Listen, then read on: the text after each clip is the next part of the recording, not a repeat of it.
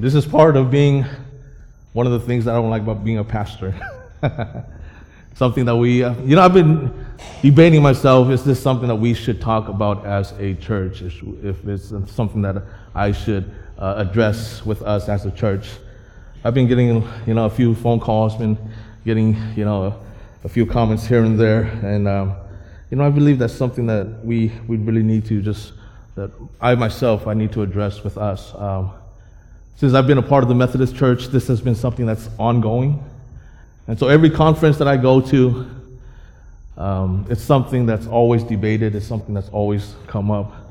This special conference here, this special session here, was put in place in about 2016 for this specific topic of homosexuality. And I understand that we as the United Methodist Church, we're not like-minded when it comes to this topic. We know that about 60% of the United Methodist Church here in the United States are pro same-sex marriage. They want us to be able to perform same-sex marriage inside the church. But we are all, at the same time, we're also a connected church. And so we're also connected to our brothers and sisters overseas in Africa, Africa is the only area that we're growing here in the United Methodist Church. Since the 1960s, we've been shrinking as a church throughout every other area except in Africa and overseas.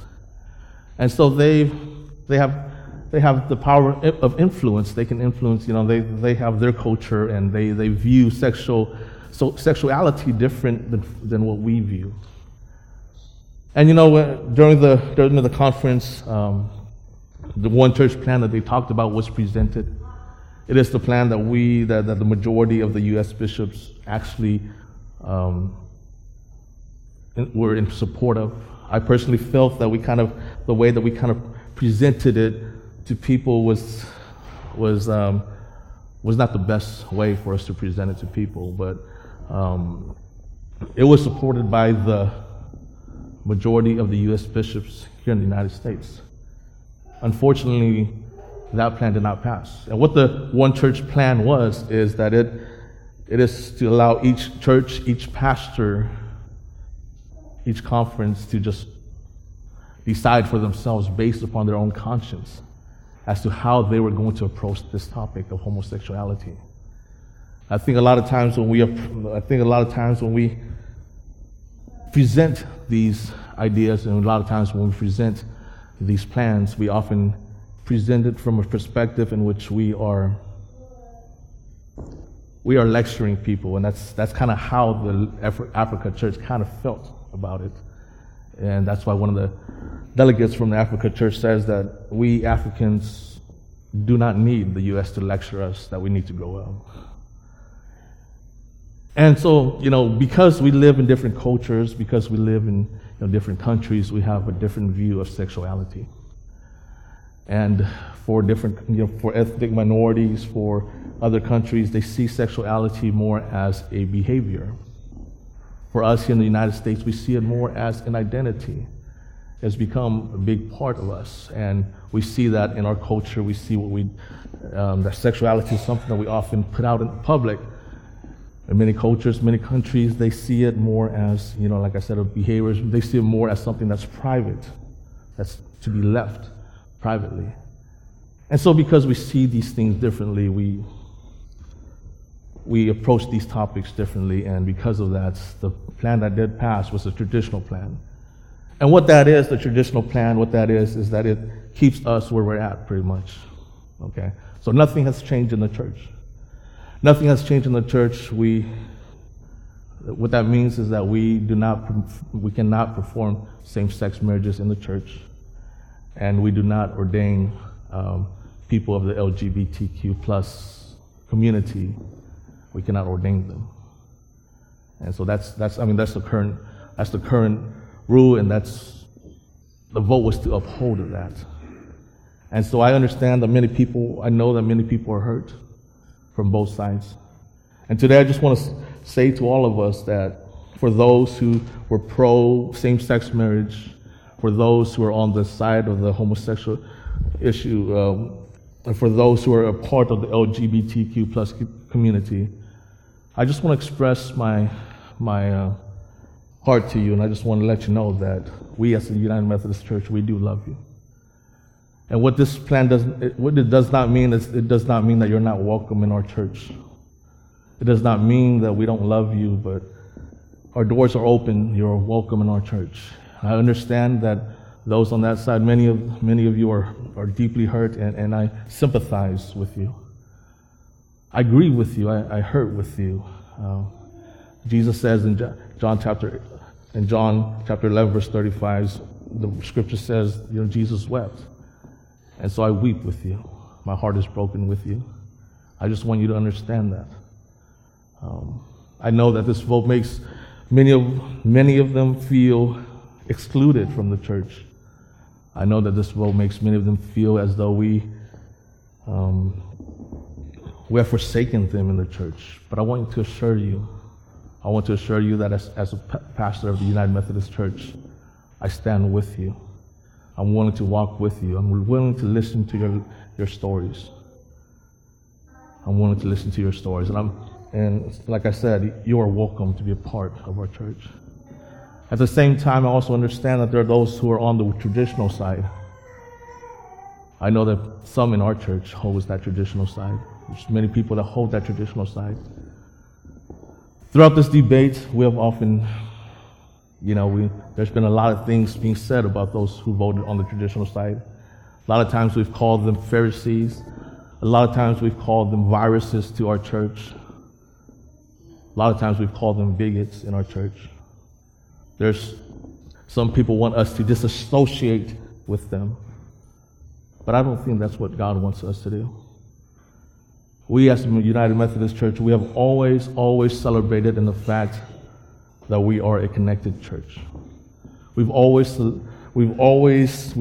celebrated in the fact that even when we disagree, that we are to disagree in love. We've always celebrated in the fact that we are a connecting church. And so I would ask all of us that no matter what side you're on, we need to stay together and work through this together as one church. That's the only way that we're going to be able to move forward.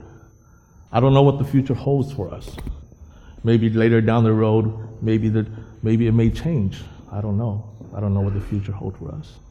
But at this time, with the votes from our brothers and sisters overseas and with us being a connecting church, this is the outcome of the General Conference. And so me as the pastor here in the United Methodist Church, I really have no choice but to abide by the General Conference and call all of us and also ask all of us to work together and to love one another through these disagreements, because this is what love is all about. This is what love is all about. It's about being patient with each other. And this is a time for us to be patient with each other.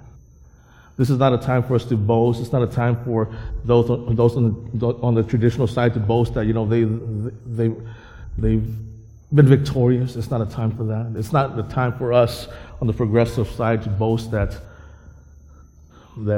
we have a higher standard moral ground than them or something of that sort. It's not a time for us to boast. It's not a time for us to talk negative about each other, but it's a time for us to really reach out to each other and really try to understand each other.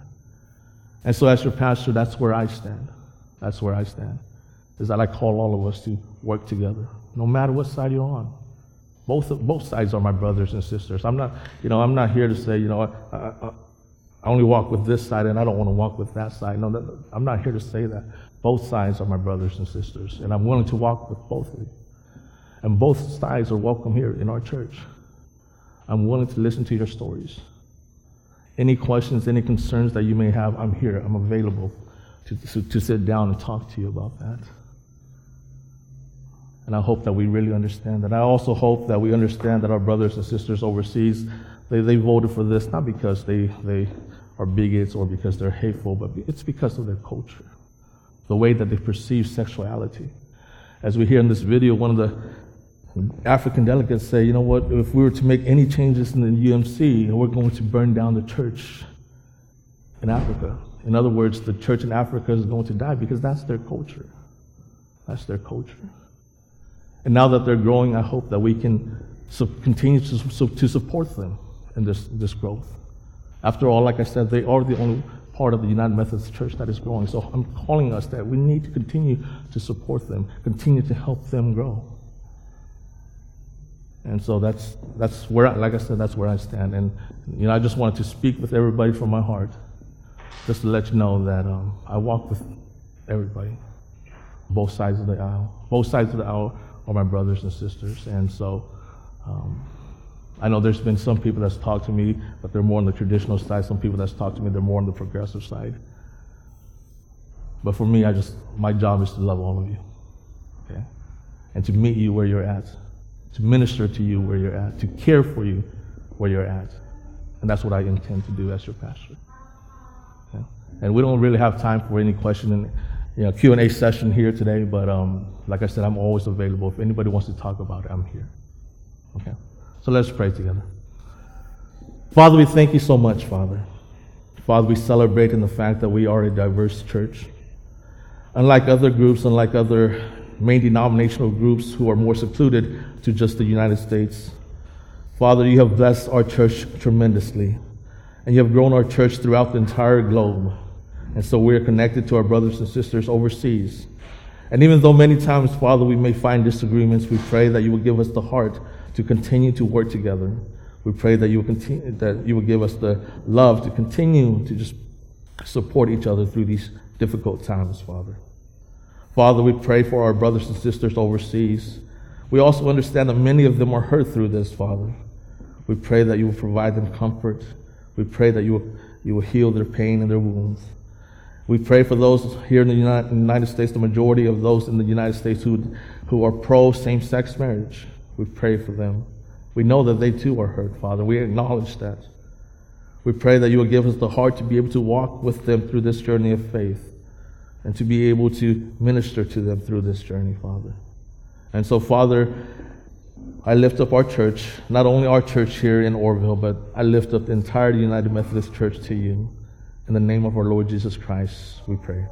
Amen.